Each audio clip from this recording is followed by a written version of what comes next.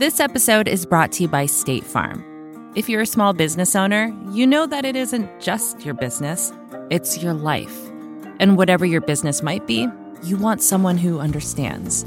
That's why you might want to check out State Farm's small business insurance. Why?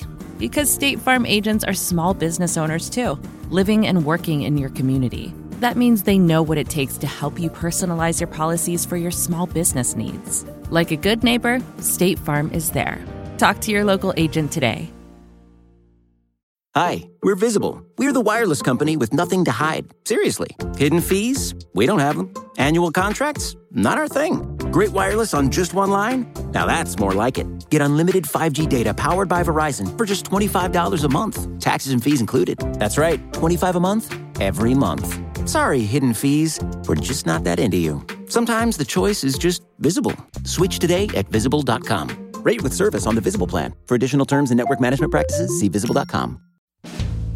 Hi, I'm Kara Swisher, editor-at-large at Recode. You may know me as someone buying put options on the Trump administration, but in my spare time, I'm just a reporter, and you're listening to Recode, Decode, a podcast about power change, the people you need to know. We're part of the Vox Media Podcast Network.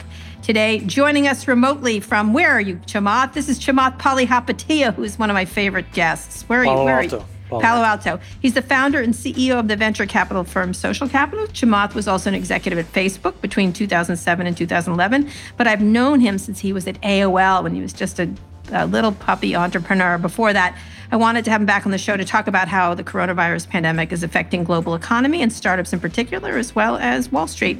Chamath, welcome back to Recode Decode. Thanks, Kara. How are you?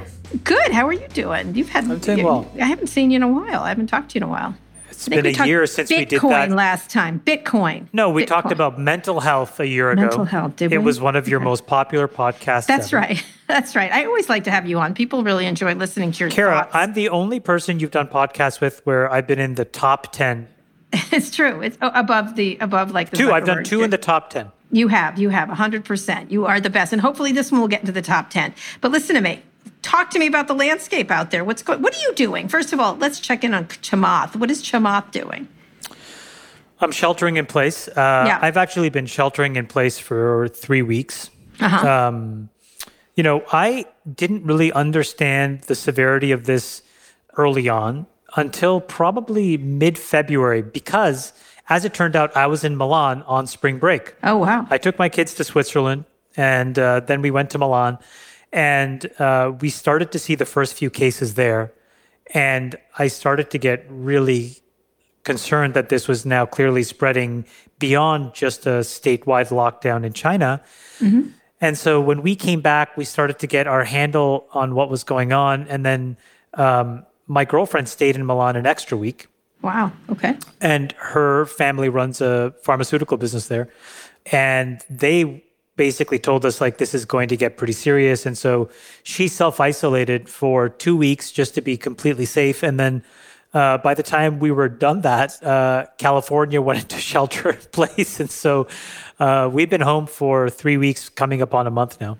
Wow. And what made you worried about it at the time? That's actually early for many people. Many people hadn't been paying attention until just recently.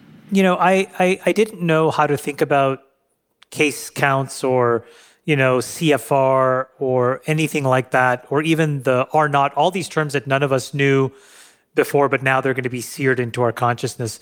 But I did see the Chinese government react, and I thought, these are not people that overreact. Mm-hmm. If anything, these are a group of people who have a history of underreacting to save face and then massively overreacting to make sure that they save power. Right. And when you put 500 million people into essentially a curfew military state, and you start contact tracing everybody using not just the government apparatus, but cell phone companies and the big internet companies, they knew something that the rest of us didn't know. And so I just thought, wow, this thing is going to be a tsunami that's hitting everybody. I didn't know the totality of it, but I just thought, on balance, I was more afraid for myself and my family to keep them safe. Now it turns out that my focus is shifting very quickly to not the pandemic itself, although we should talk about it. It's the economic fallout of this is going to be probably 10 to 100 times the magnitude. Right. I think we do need to talk about that. We have a lot of things. Let's just talk about how Silicon Valley is reacting from the pandemic point of view. I want to talk about contact tracing and some other things that people are suggesting should be happening more aggressively, and the worries about big companies like Facebook, where you'd worked, and other places, how much information they have and how it should be utilized. So let's talk about sort of the attitude in Silicon Valley. You've been doing investing, you've been doing SPACs, you've been doing all kinds of things. How has that shifted? I mean, the investing landscape is done. Mm-hmm. Done. So it's done. What do you mean done? It's done. Forever? No, but look, I think that before people start to put money back to work, two things have to happen. The first is that we need to reach a psychological bottom in the public markets. We haven't done that yet. And then when we've hit a psychological bottom in the public markets, we need to hit a psychological bottom in the private markets. And we haven't even started that process. Those things will take probably 9 months for us to get through it. And in that, I think that there's going to be a lot of really hard things that investors will need to internalize. A lot of paper profits have evaporated. And a lot of This isn't startups. This isn't startup valuations. No. These are the people with the money, the hedge funds, money, right. The private equity funds and the venture funds. All these groups that have been putting money into startups have been doing it on paper markups, meaning you put money in, and it's sort of what I've talked about before, which is this Ponzi scheme here. Somebody else puts in money at a higher valuation. You mark it up. It looks like you're making money, and then you use that as a reason to raise more money from people. Now, those people who have given you money are in a very difficult situation because their liquid investments have fallen in value by 30% to 70 or 80%. Their other illiquid investments are also now under severe duress, meaning the sophisticated investor that gave a venture capital firm money has also given money to public hedge funds, public fixed income funds, real estate, private equity. Now think of all of those organizations. All of those organizations, every single one, operate on leverage. They take money, they borrow money, they put it to work. The first fallout of this economic crisis that we're seeing because of Corona is just a complete seizing of the credit markets.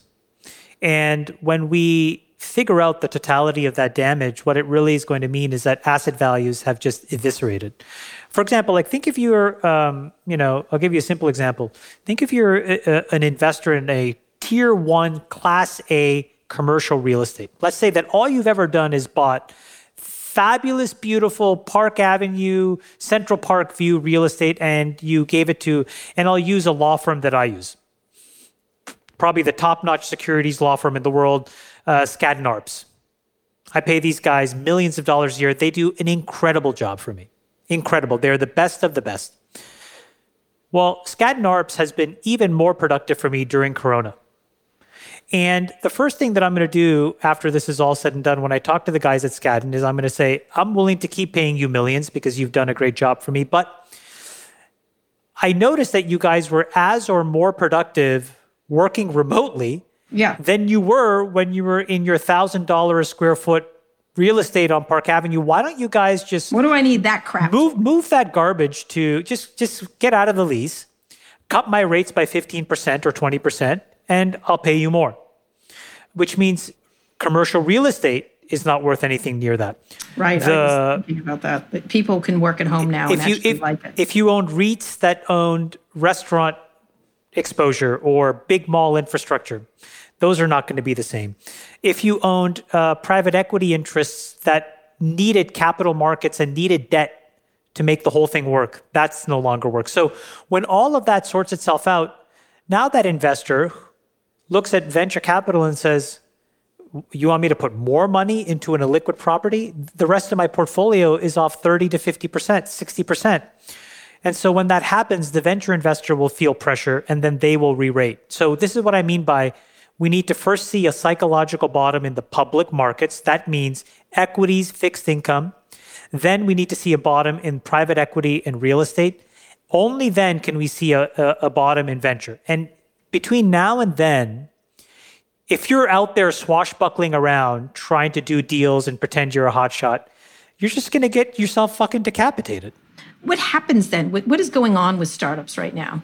I think that people need to make hard decisions to conserve at least 36 months of cash. And if you're not doing that, you're not giving yourself enough of a buffer for all of this to sort itself out. So take the Great Depression or take any recession. For every month that you're in the drawdown phase, the part of going down, it takes 2 to 3 months to get back up. So if this takes 9 months to sort itself out, we're in month 1. So it could be 8 more months. Then it's going to take 27 months to get out. So unless you're giving yourself 36 months of runway, you put yourself in a position where you will be at the behest of the price maker. Right, whatever the valuation would be, right? Or whatever the cost would be. Exactly, and that's going to be hard money. Right. I mean, make no mistake, you're going to see recaps 10, 20, 30 cents on the dollar. Last night, I saw Airbnb float this trial balloon that said that venture capitalists and private equity firms were lining out the door to give them anywhere between 100 million to $1 billion. And I thought, wow, those guys have a lot of courage. God bless them. But if it were me, I would think to myself, well, the price is at least 30 to 40% off. And that's just broadly based before you look at the specific industry that Airbnb is in. So there was some data yesterday where the 50% in the US off. The supply has completely gone away because a bunch of people had mortgages. They need to meet those mortgages. And so they're taking the inventory off of Airbnb and they're trying to find renters. All of a sudden, the rental volume in Dublin alone increased by 33% overnight. So you have all these second and third order effects that have to wash out before you can price the equity fairly. That's just one company. That's not to pick on Airbnb. So my point is every company has these second and third order implications.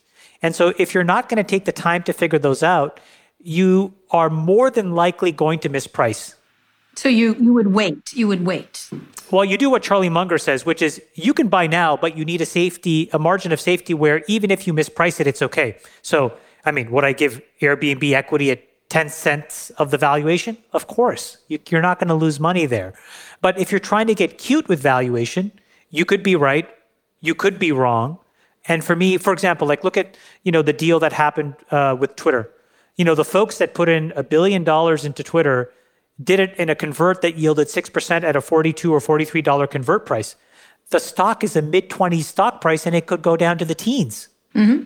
Things change fast in moments like this. So that money that they put in. You do not get paid to be a hero. Right. There is no hero premium. There's only schmuck insurance and then looking and feeling like an idiot. That's it. Those are the only two things. What would you do with Twitter now? I know you've looked at it before. What would you do? Buy low or now you put in the $1 billion? I'm not going to touch it. Not going to touch it. I'm not touching anything. Kara, not touching anything. Kara, last year... do not touch anything, by the way, physically. Chamath, stop touching things. Look, last year I made $1.7 billion. Mm-hmm. I did one deal. I put almost $800 million into Virgin. I kept my Slack. I have 3 positions in the public markets, Virgin Galactic, Slack, and Amazon. By some fate or miracle, those things have not felt the same drawdown as everything else. Well, Slack is being used heavily. Otherwise, I just interviewed Stuart Butterfield. Yeah, otherwise I am completely in cash and I'm waiting. And I'm hoping to put it to work. And I think that this will be, one of the few buying opportunities of my lifetime. But we're in the 4th week.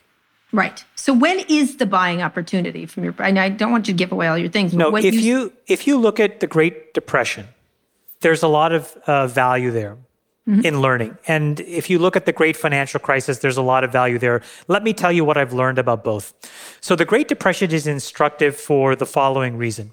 Number one, you had to forget what the cause was. And today, people still don't know what the cause was. If you take the Keynesian model, they say it's a demand shock. If you take the supply side model, people will say it was a bank run on the banks. It doesn't matter. The result was 20 to 25% unemployment, a 15% reduction in GDP. 10 years of deflation, okay? But you also had some good things. Roosevelt, the New Deal, and then eventually the economy started to get out, but you needed 10 years and then a world war. Mm-hmm. That's scary. Right. Then you look at the great financial crisis, and what you saw was a drawdown of 30%. It's 2008. 2008. Right. Then the market stabilized for about a month or a month and a half. And then the next wave of bad news came and you had another drawdown. The market bottomed at almost minus 50% before you saw a rally. And that whole process took 9 months. So what I would tell you is if you put the two together, there are some clear similarities. We will likely have the GDP effects of the Great Depression. We will likely have short-term unemployment of the Great Depression. And we will probably have the market behavior of the great financial crisis. And you put those two things together means that we are at the beginning of the beginning. Mm-hmm. And the first thing that people have to do is to deal, I think, with the emotional upheaval and the realization around the crisis of health. But when you do that, that's just phase one. Then you can shift your attention to the second and third order effects, which I think will be 1 to 2 orders of magnitude more perilous for the world, which are all of the fallouts when you have broad-based unemployment and economic distress. Mm-hmm.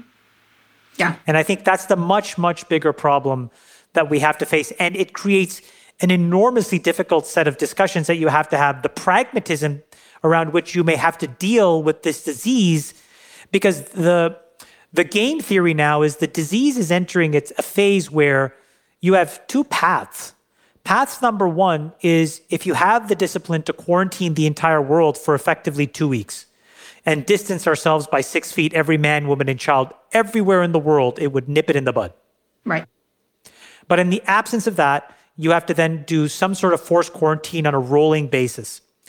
The other side of the coin, which now you're starting to see emerge, yep, is the scary pragmatism that says, get people back to work right away because they're starting to realize. Yeah, and if that means people die, that means people die. And essentially the underlying thing that they're saying is, well, what is the true cost of one life versus the economic impact of trillions of dollars and, you know, mass unemployment and all of that stuff and bread lines. Mm-hmm. And I mean, this is a scary trade-off here. Right. It's incredible 100%. That I was just thinking that. They're like, they don't care about the dying. That's what they're saying. They're saying essentially, we're going to trade off a couple million old people for, or older, or people that are just happen to get it. Well, I would be very cautious. In fact, I would just be cautious in saying everybody has a confirmation bias in a moment of panic. We all want to hear what makes us feel better. Right. The young want to feel it's the old. You know, the healthy wants to feel it's the people with comorbidities. And I think when we look back retrospectively, the truth will be told in history, no other time. And it'll look like it touched a lot of us. Yeah, 100%. That's what I was saying. It's going to be sort of the luck of the draw kind of thing in terms of. But I think with the recent tweets by conservatives, especially, has been like, let's just throw the dice on some people dying. That's what which I'm hearing, because more will die of economic distress, I think, or more will suffer because of economic. Well, I think that is true. Right. I think if you factor in suicide, domestic violence, separation, drug addiction, other illnesses, and you add that all together, and then if you want to look over a 5 or 10 year period, it'll be devastating. Yeah, interesting. So therefore, let's get back to the economic thing. So there'll be no investment in Silicon Valley. There's no money to. Well, like I said, I think there's a lot of people with dry powder. I think there are people that are raising funds as we speak. Right. Again, I would just say that the people that are doing deals right now are mostly honoring their obligations of deals that they did pre-crisis. Right. So there were a handful of things that we've committed to. We honored those commitments and we said, great, let's do it. But in terms of like incremental capital in a moment like this, it seems pretty irresponsible. Right, to put it to work.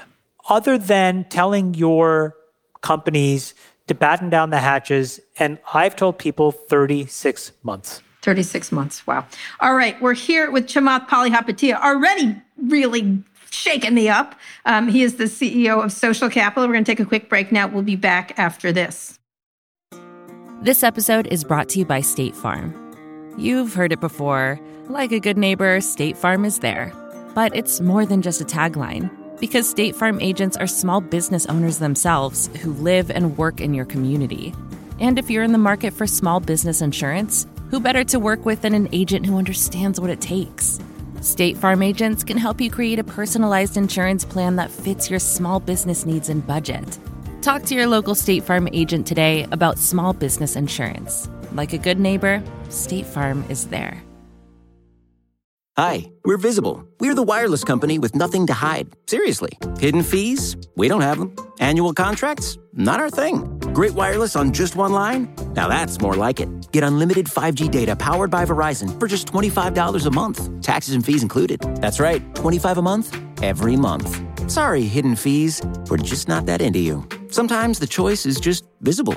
Switch today at Visible.com. Rate with service on the Visible plan. For additional terms and network management practices, see Visible.com. We're here with Chamath Palihapitiya, one of my favorite guests, and apparently the most popular I have, but here we have it. Someday, Chamath, you and I are going to have a podcast together. Probably not.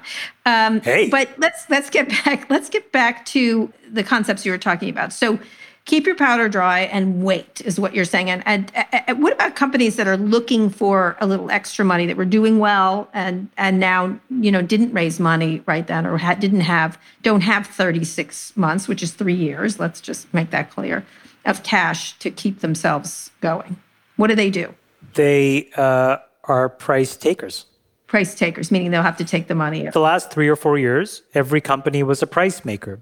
And, from the modest, normal running companies to every illegitimate sort of like overheated startup with some, crazy eccentric founder and the, random demands and the eccentric, food, all of that stuff you can't tolerate anymore. You are no longer price makers.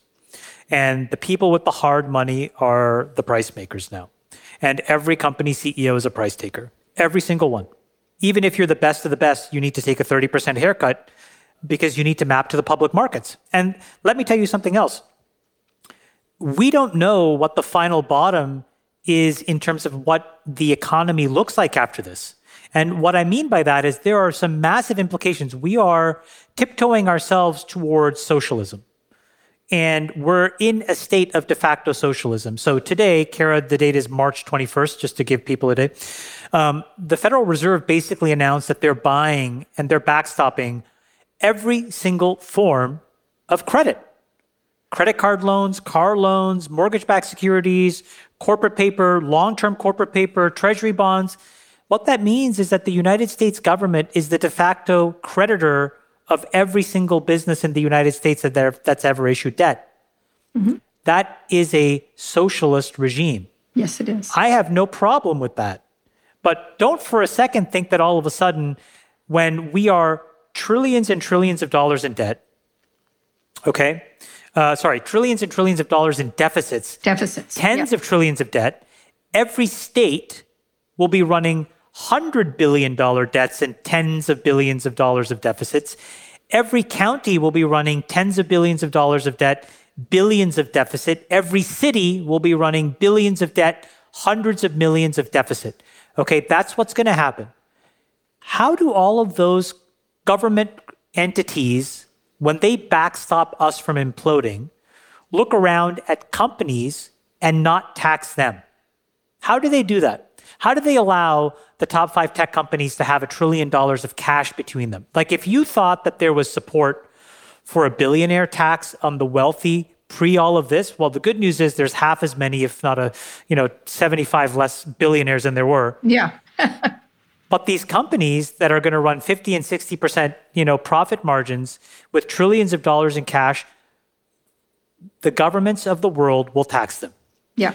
What I think it means is that there's massive implications to the long-term free cash flow and earning potential of every company.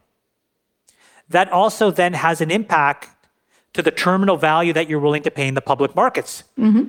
So how can you come and price an enterprise SaaS company at 20 times revenue? It doesn't make sense. Right. So my point is these implications need to play itself out, and we need to have an understanding, if you're an investor, on what this means. So if the terminal value of a large-scale tech company running 50% margins is that their margins go to 25%, they're forced to either hire people or their profits get taxed, and now their valuation is either halved or they need to quadruple to stay at the same valuation, then a tech company that is supposedly cheaper, faster, better doesn't have the runway to the same valuation that they had before. So you need a massive valuation reset on all private companies in Silicon Valley. Right. Will that happen? Well, it has to happen. I mean, well, has it sunk in with people you talk to? Well, no, because I think we want to be optimistic. I think that this is the time to shift the optimism. We should be optimistic about the things that we're building, about how we can actually help. Mm-hmm. And stop getting optimistic on valuation and profits because they may not be there. Mm-hmm. Okay? I don't think that you should expect Apple to have $250 billion of cash on their balance sheet anymore. Mm-hmm. The government will force repatriate it, and the governments will take it. By the way, you probably completely missed this, but a week ago, during the middle of all this craziness, France taxed Apple $1.3 billion. Mm-hmm. I saw that. Why doesn't every country tax these companies a few $1 billion each?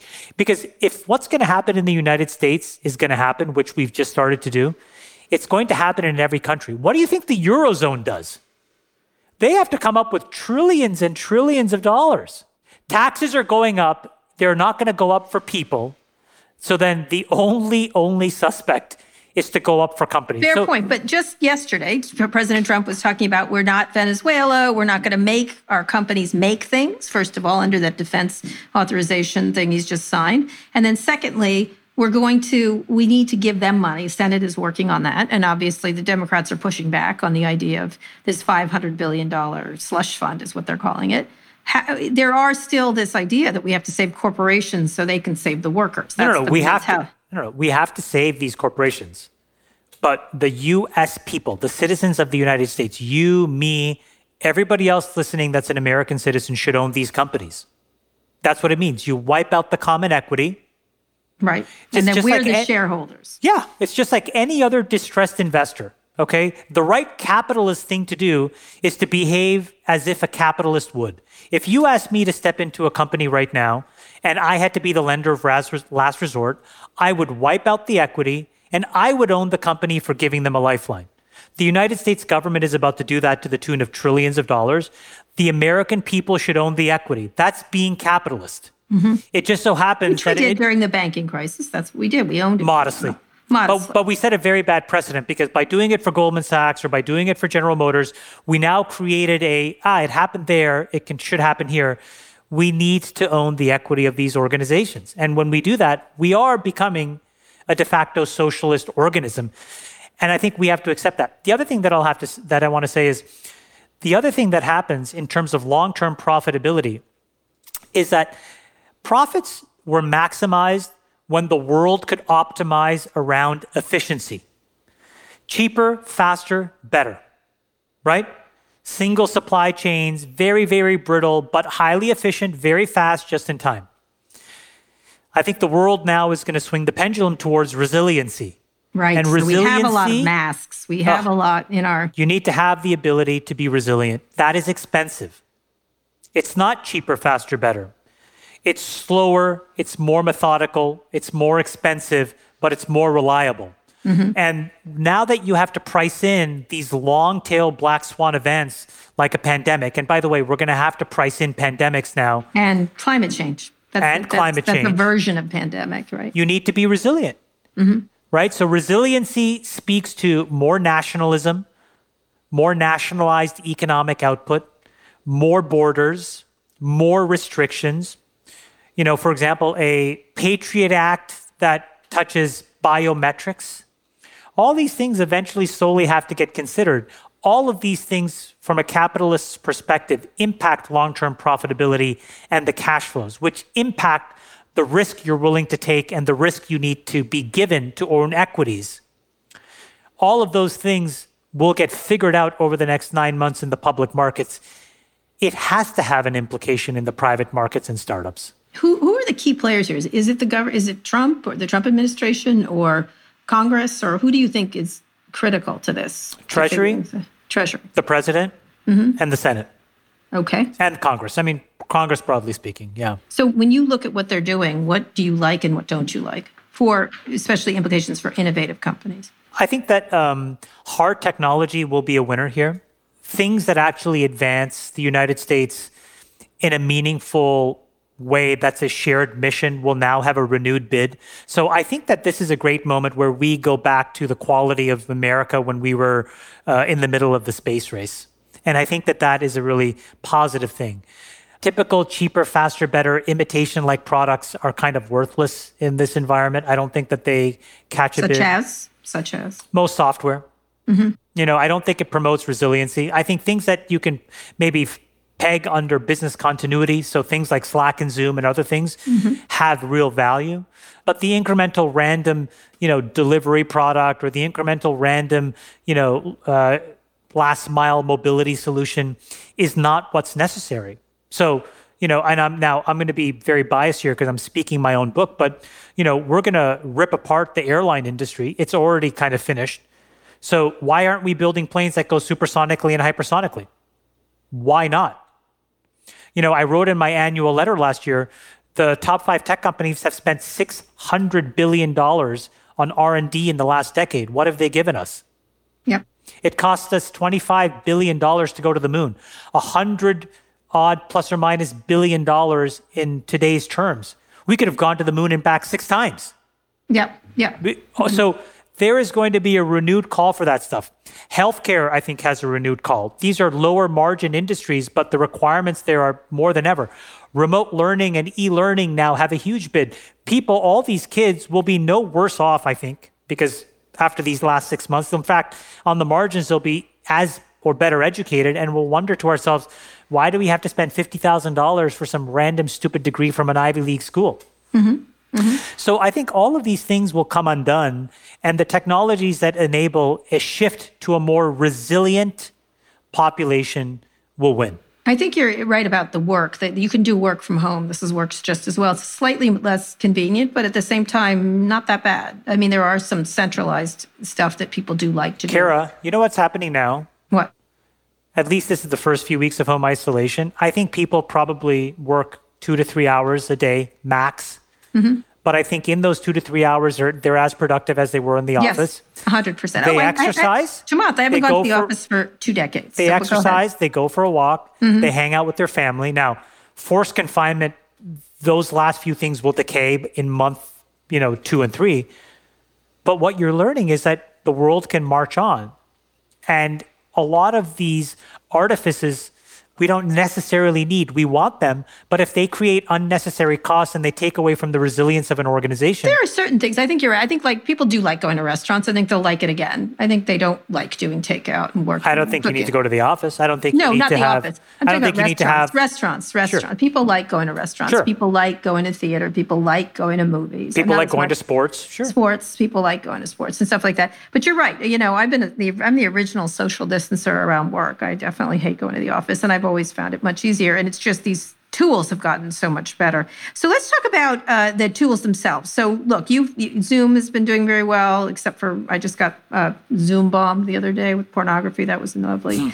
I know. It was pretty funny, actually. I was like, oh, you could do a lot better. It was so good. It was a conversation about feminism. And a big cock and ball showed up on the screen? Exactly. It was actually a man's hand up someone else's ass. It was great. It was great. I was with Jessica Lesson. She was flustered. I was laughing. Oh my God, that's awesome. Yeah. But nothing like a good fisting just to bring it on home. Nothing like that. So in any case, it still works really well. This works really well.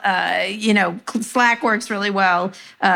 People are already very used to digital communications, texting and things like that. People are already well on their way in that regard in terms of work, of communicating in a different way. When you think about if you had to invest in 3 kinds of startups, what would it be? You talked about home work computing, I guess. I'll give you my 3 green shoots. Okay. The first is hard tech infrastructure around transportation and around climate. That's number one. That's like number one by 2 orders of magnitude. Meaning, I do think that we are roughly in a depression-like situation. And I do think that there's going to be, now that we're in a form of, de facto socialism, we will have a Green New Deal. Now, it'll be called something else, and whoever's in charge after November will call it something else, but we will have a multi-decatrillion-dollar infrastructure spending plan that'll transform America. And I think that benefits hard tech and climate tech. Okay, great.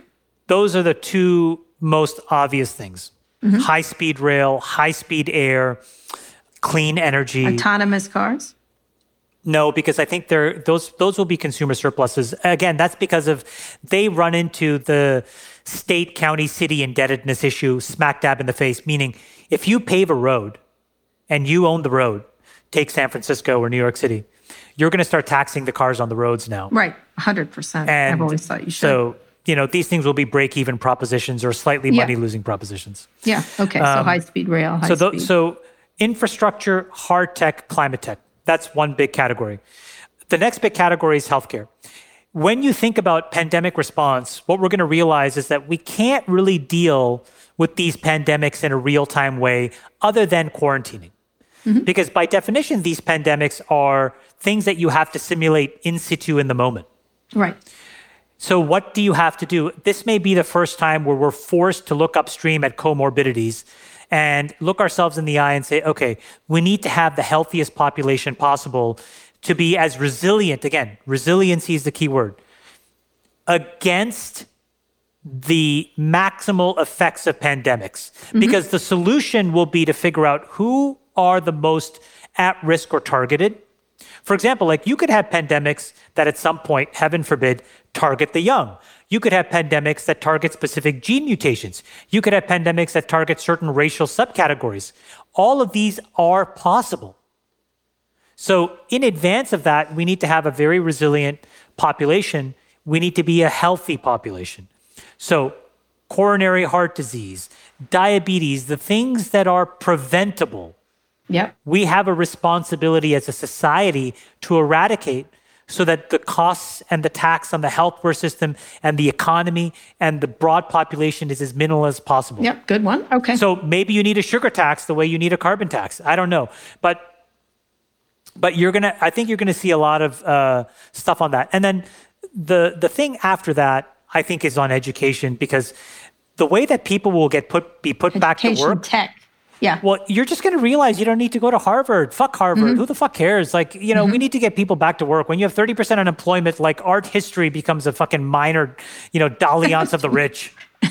Honestly, people do art history. Well, you can take it and shove it up your ass when there's 30% unemployment. All right, move along. All right, okay. You need to get people back to work, which means you're going to have to find very simple ways of educating people in usable skills. So, for example, Kara, we need to have a kind of a Peace Corps so that if you have the next pandemic, the frontline workers... frontline workers should be the people with antibodies or immunity. And so you may need to train me how to clean a hospital, and I'm signed up for that. Mm-hmm. Teach me how to do it. I'll get on YouTube, I'll learn, and I'll be in the theater of action helping because I'm not susceptible. Oh, interesting. So we're going to have to do those kinds of things. Interesting. And then the last thing, which is a foundational platform capability, is all of the network infrastructure that allows people to work remotely, video, collaboration, et cetera. Yeah. Okay. Those are good things. Now, in this thing, what happens to the big internet companies? How do you look at the Facebooks, the all of them? I think they're important, but I think that they are going to get put to a very difficult test over the next few years, which is that governments all around the world will essentially say, you are now part of a surveillance apparatus that we will invoke. Contact tracing, all that kind of stuff. It'll be a pretty natural thing because you've seen how China has minimized the impact of what looks like a completely crazy pandemic because of the ability to tap the largest companies in their ecosystem as effective quasi-governmental organizations. So why hasn't that happened here? Do you think it's going to happen? Well, because we value our individual civil liberties above the threat. And just like in 9/11, we needed something cataclysmic to happen for us to reassess that risk equation. And again, we are going to go through that underwriting. And somebody will introduce, as I said, a biometric Patriot Act bill You as a person that goes to a restaurant, you as a person that goes to a sporting event will want to know that everybody not just had a ticket, but they had some kind of a badge that allowed them to say, I've been antibody tested and I'm okay to be here. Or that, at a minimum, they've been temperature checked on the way in. When you get into an elevator, will want to know that. When you go into an office, will want to know that. And so I think people will really start to think about the trade-off of individual civil liberties versus population health and safety.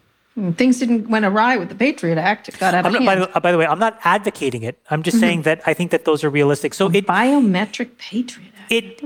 It enjoins the large internet companies who essentially are broad-based surveillance organisms today to help. Quietly surveillance organisms. Although it'll be put out sort of front and center by every government. Right. The second thing that I think happens to these companies is that the profitability looks too juicy and too luscious for highly indebted countries.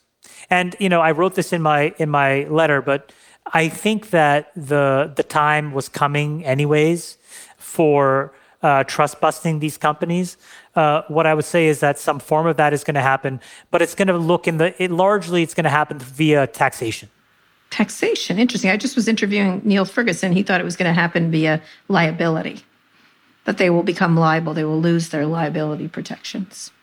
But taxation works. All of that works, but I think in the short term, if you're, France and Italy, and you just are $1 trillion of debt, and Google, Facebook, Amazon, Microsoft, Netflix, Apple each make, let's just call it $2 billion of profit dollars in your country, I think you're going to tax them 30 to 40%. Right, 100%. You'd be dumb not to. You'd be dumb not to. We're here with Chamath Palihapitiya making a lot of interesting points about resilience, biometric Patriot Act. When we get back, I want to talk to him a little bit more about contact tracing and where that's going. And then I want some predictions from Chamath, the CEO of Social Capital. Support for this show comes from Slack. You're a growing business and you can't afford to slow down. If anything, you could probably use a few more hours in the day. That's why the most successful growing businesses are working together in Slack.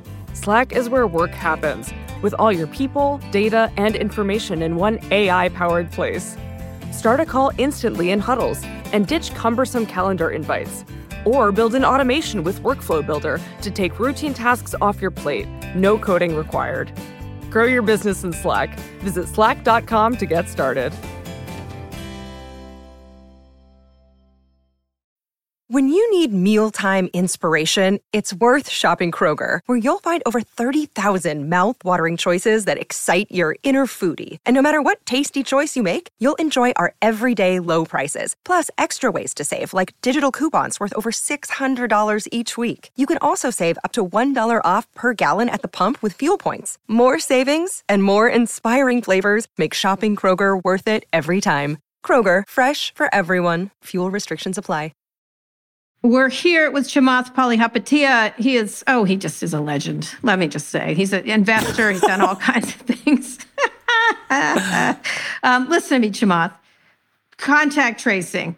You worked at Facebook. They have all this data on people. They know everywhere everybody goes. Apple's the same way. They've all got lots of data on us. And can it be anonymized enough that we could, use these for good? Or is it really just dangerous? No, which one? In fact, I think this proves that you can't have it anonymized because it adds no value. Right. I keep saying that. There's no such thing. That's what So I think the pendulum will probably swing in the opposite direction. So when you look at, if it was just the health fallout, I think people would maintain the status quo. But when you look at the economic fallout, and history is written on this whole episode, people will say, well, if we had the right surveillance mechanisms to invoke in a period of dire need, so when only the president can invoke it under an emergency declaration, but in those moments, all these companies, the telecom infrastructure providers, the large internet companies, need to give all of their data, user data, or make it available in a usable way. I think people will say, wow, that was a trade-off worth making when you look at the trillions of dollars of damage we did to the economy.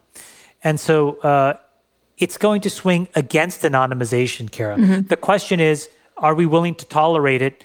And I think the answer is we should tolerate it because it's for the greater good. But I think what comes with it is going to be somewhat obscene and vulgar for companies who are essentially a quasi-governmental organization to be largely very profitable. Right.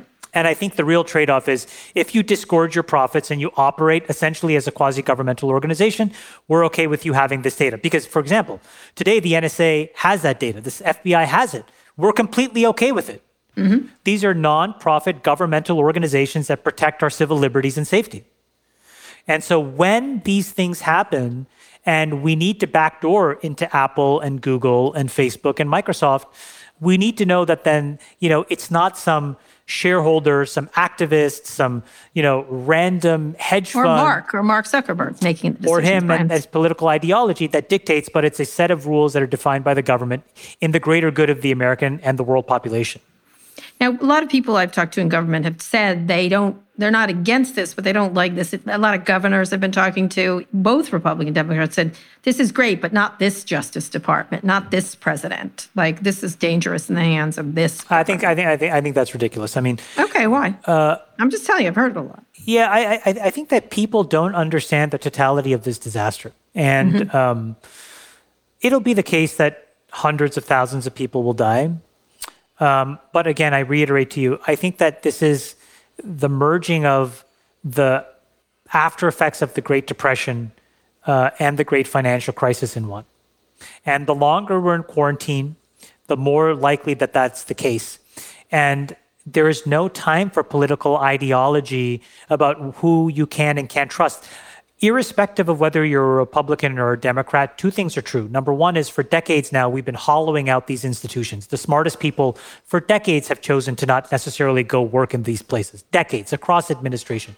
And the second is in this moment in time, you need to believe in the team on the field. And you need to believe in the president. You need to believe in Treasury, in the Justice Department, in every senator, in every congressperson to get a solution in place. Except Rand Paul. But go ahead. Keep going. No, even Rand Paul. Even Rand Paul. Because right now, the only thing that matters isn't your political ideology. For example, I talked to Senator Schumer 2 days ago in the heart of this negotiation, and these guys are, first thing I said is you guys are doing God's work, all of you, across the aisle. And there's no partisanship there. What they're all trying to do is trying to get the right thing done. My feedback to them was like, this is the time where everybody gets everything they want. We have to sort it out later, but everybody should get everything they want right now. Right. And the reason is because what we can't have is a sequence of half measures. And we have a history, I've used this quote before, and I'll say it again for the sake of redundancy. Churchill said, America will do the right thing after it's tried everything else. It cannot be the case that we go half measure, half measure, half measure. This bill needs to be 2 to 4 trillion now, and we need to backstop it with another 5 to 10 trillion over the next 6 to 9 months.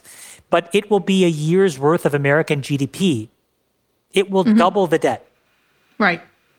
And you just have to accept that. And so, fiddling around at the edges over tens or even a few $100 billion in the grand scheme of things, actually in that scale, turns out to be not that much. Although, the political relationships are so frayed. I mean, I know you say they've been hollowed out, but it's never been like this. There's never been there's never been a leader more ill-equipped to deal with it and never been a group of people that are not getting along. I know you think they're getting along behind the scenes, but I think they're actually not getting along more than you think. No. I agree with you. I think the reason why it's gotten this far has been because of politics. I mean, it was pretty clear, at least internally within the White House, that in January they had a problem. In February they had a problem. By early March, we started to do half measures.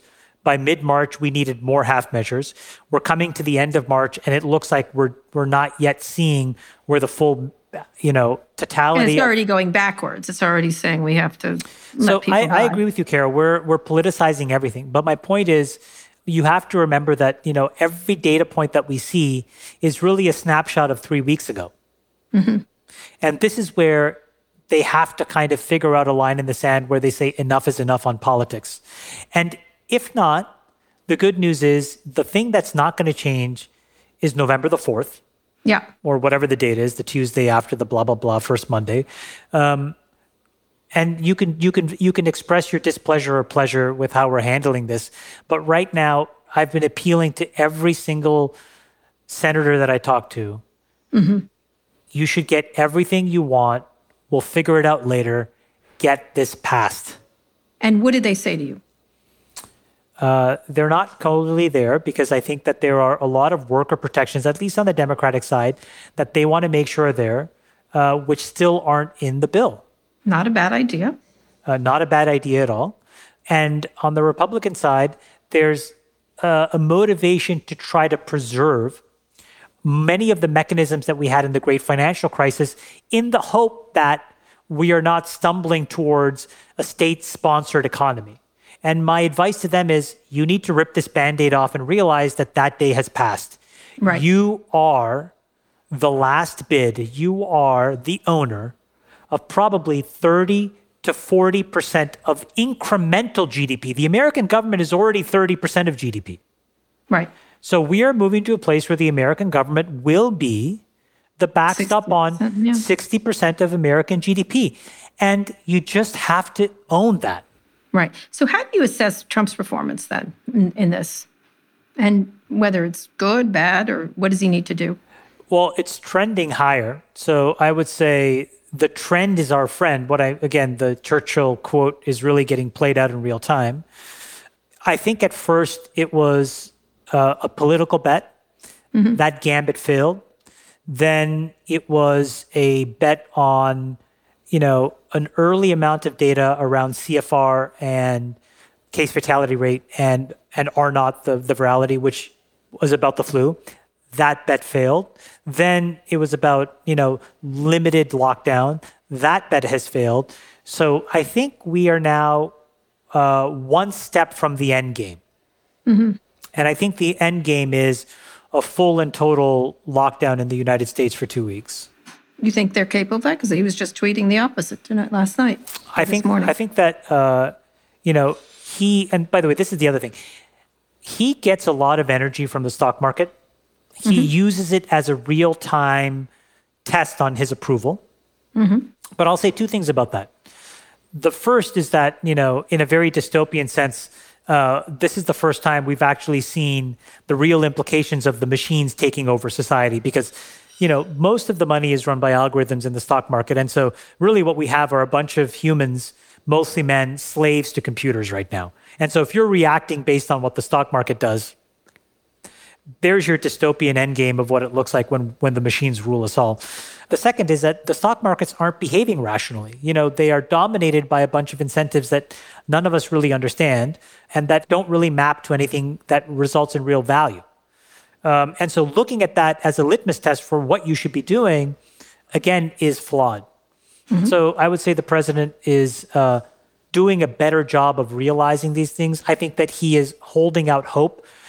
Kara, that I am a big gambler. I play a lot mm-hmm. of poker, play a lot of blackjack. Mm-hmm. A friend of mine once said to me, we were at the blackjack table and I was clapping. And I was like, doubling down on a hand. And he said, Chamath, clapping is not a strategy in blackjack. And similarly here, hope is not a strategy. And so these guys will eventually act decisively. And I think that there will be a 2-week moratorium on any kind of movement in the United States. And take it for what it is. Just have to do it. Yeah. I don't agree with you. I think he will not do it. I think he has the attention span of a gnat, of a very dangerous gnat, and switches. Well, then I think that the trade-off that he's going to have to explain to the American people is the cost of a life versus the cost of the economic fallout and say, look, we're going to lose several $1 trillion of economic value, or we can lose tens of thousands of lives, and I'm making that trade-off. So everybody get back to work who can. Lock down the old and the infirmed and the ones with comorbidities. You guys stay in quarantine until we have enough herd immunity or a vaccine. But those are the only two choices he has now. Yeah, I agree. But I think we're getting both of the worst case, which is bad economics and bad results in healthcare, which is interesting. The other thing we have to fix after all of this is all of the governance shenanigans that led to a lot of this value destruction. So, a lot of the reason why America is moving into a state-sponsored economy is because we have to bail out a bunch of companies who spent trillions of dollars enriching a few people mm-hmm. at the sake of doing the obvious things, which is actually having a balance sheet or actually investing in R&D that would make you more resilient. They did none of those things. As far as I can tell, other than the tech companies and Berkshire Hathaway, nobody else thought it was a good idea to have cash on hand. Right. Nope. Now, the tech companies did it because they just couldn't find a way to spend the money. Right. And Buffett did it because he just felt there is no way to spend the money in a rational way. But every other company took literally every single dollar and put it back into the hands of board directors, the CEOs, and a few hedge funds and activist shareholders, while now the American population is going to see a doubling of the United States debt. Yep, absolutely. All right, I'm going to finish up Bitcoin. Chamath, we interviewed about Bitcoin. You were heavy into it. Does this help that, or what's the people? Bitcoin people are way ahead on the. It does, but people have to remember, again, we're at the beginning of the beginning. So there was a lot of institutional and speculative buying in Bitcoin that got eviscerated in the first few weeks of a drawdown in the public markets because it's the same people buying on margin. All the speculative folks are essentially flushed. And you have a lot of price stability around 3,000, 4,000, 5,000. But I want to be clear what has to happen next. There is a ballooning of the US debt, but there is not going to be a failure of the US dollar. Mm-hmm. The Eurozone is going to disintegrate after all of this. Developing countries are in real trouble. Philippine debt, pick your random country. Guatemalan debt, Chilean debt, Brazilian debt, all these countries that you think are interesting and worthwhile, they're going to have a sovereign debt crisis. They're going to have to move to US dollars. So the US dollar and gold is incredibly well bid for the long term. And so Bitcoin is going to play its role as an adjunct to those things. But what you're going to see first is the failure of the Eurozone, the failure of the euro, and a massive sovereign debt crisis in emerging markets. When that plays out, all the Bitcoin bulls will have their day in the sun. But until that happens, which is, again, 2-3 years of more price pain and volatility. Why will they have their day in the sun? Well, just look at the Eurozone. So there is no logical way when this is said and done that Germany looks at itself in the mirror and says, wait a minute, you want me to backstop trillions of dollars of debt to help Slovenia, Estonia, a bunch of other countries that end in IA that I've never been to and can't name? They're going to say no. Yeah. Italy will need help. France will need help. And so Germany is the first because they will not allow their own people to suffer at the sake of all of these other countries. And so the Eurozone will disintegrate. There's just no chance for it to save itself. Separately, when the supply side shocks come back and reverberate because of the demand shocks in the US consumer into places that, Brazil, Argentina, Chile, you name the random country, and they can't borrow in their own local currency, they're going to have to issue American paper at 7, 8, 9, 10, 12, 15, 18% interest rates. And so we have a lot of that pain to go through. Right. And so the dollar, that's what remains. The dollar is bid, gold is bid, and on the margin, Bitcoin is there. And the thing what I would tell people is why are you quibbling that Bitcoin hasn't gone to 16,000, 50,000? That's not today. Today is the fact that if you had bought coins at a few thousand, they're still at a few thousand a coin. You should be ecstatic. Right, exactly. It hasn't lost value. Although, when it gets up to 10,000, everything gets all funny, as you know. They do. All right, last question, Chamath. Will Silicon Valley be the same after this? Or do they? No. What should they do that's good? And that's the second question. But what will it look like in a year, Silicon Valley? I think that this is a huge boon for everywhere else other than Silicon Valley. I mean, one of the things that we realize is that we can do our job remotely. Why be here? So local network effects here, I think, are going to be under pressure. 2, the cost of living is crazy. Again, I wrote in my annual letter, I bought a company last year. I did 2 deals. I bought Virgin Galactic, 50% of that, and I bought a startup. And it had raised $100 million, Kara. And when I bought the company, I wiped out the equity, and I doubled everybody's salary. And I allowed people to buy equity with that money if they wanted to. Oh. And the reason I did it was I was like, people need a fairer, more humane way to live, and money matters. And my gosh, those people must be thinking, wow, what a great thing that just happened. Right? They've got the money. Right. Mm-hmm. So, unless you cut their salaries, Chamath, which you could do.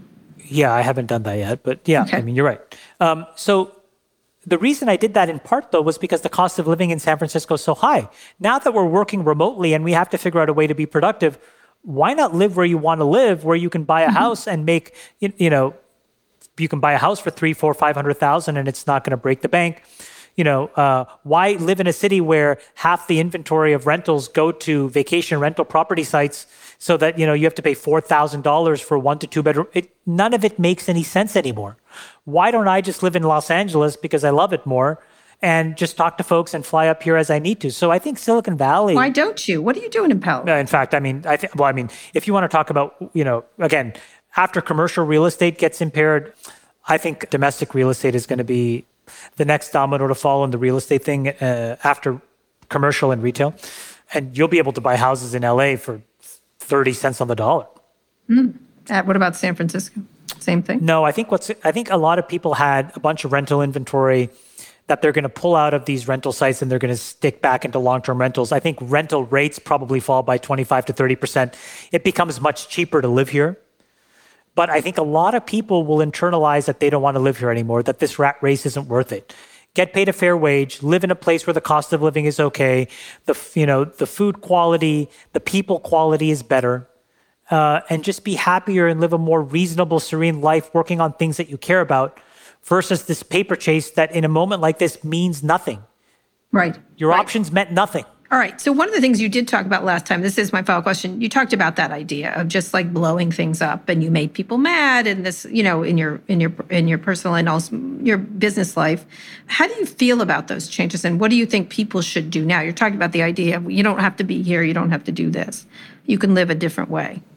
You should. I think that we elevated a few people and created archetypes out of them and said, everybody needs to be like them, otherwise you're a failure. And them was prototypically some dude in their, mid-20s to mid-30s who frankly, more than anything else, worked very hard, but also got exceptionally lucky in a moment in time. And we tried to institutionalize luck to everybody else, and a lot of people fell for it. And a lot of people, as a result, chose the path of trying to get lucky, even when it meant working on things that didn't matter to them or creating short-term economic stress on their family. And it turns out in a moment like this, that was really fucking stupid. Right. And so I think a lot of people have the ability now to reset and change. Who cares how much money you have in a moment like this? You want to be safe and healthy with your family, and you want to be in a place where you have a guaranteed, reasonable salary where you can have a good life and focus on what really matters to you. Because you can, work from anywhere, work where you want to live. Don't work where you need to step over, people defecating in the streets and hypodermic needles in San Francisco. Why are you putting yourselves through that pain? For what? For equity that is worth nothing? For a salary where you could have, lived a lot better somewhere else making the same amount of money so that you can buy into some, crazy rhetoric from some overzealous founder who was also living into a charade? I mean, it's all a house of cards. So be happy. Find the things that make you happy and do those few things. Live where you want to live. Do things that are really important for yourself, but also for society. That's what we should be doing. All right, Chamath. Chamath the wise. Chamath the resilient. That's your new name. The resilient. Yeah, Chamath the resilient. Chamath the resilient. That's what, Sir Chamath the resilient. Thank you so much for doing this. I really appreciate it. Thanks, Karen. We will have you back what did you say? Things will be 3 years from now? No, we're going to have you back before that. No, I'll be back in August or September to tell you that the market has bottomed out. Okay. All right. You come back then and we'll talk about it then. I really appreciate it, Chamath. Thank you so much for coming on Recode Decode for the third time. Thanks, Kara. It's usual. It's fantastic. You can follow me on Twitter at Kara Swisher. My executive producer, Eric Anderson, is at Erica America. My producer, Eric Johnson, is at Hey ESJ. Chamath, where can people find you online? At Chamath on Twitter. Yes, you do a very good job. If you liked this episode, we really appreciate it if you share it with a friend. And make sure to check out our other podcasts, Pivot, Reset, Recode Media, and Land of the Giants. Just search for them in your podcasting app of choice or tap a link in the show notes. Thanks also to our editor, Joel Robbie. Thanks for listening to this episode of Recode Decode. I'll be back here on Friday. Tune in then.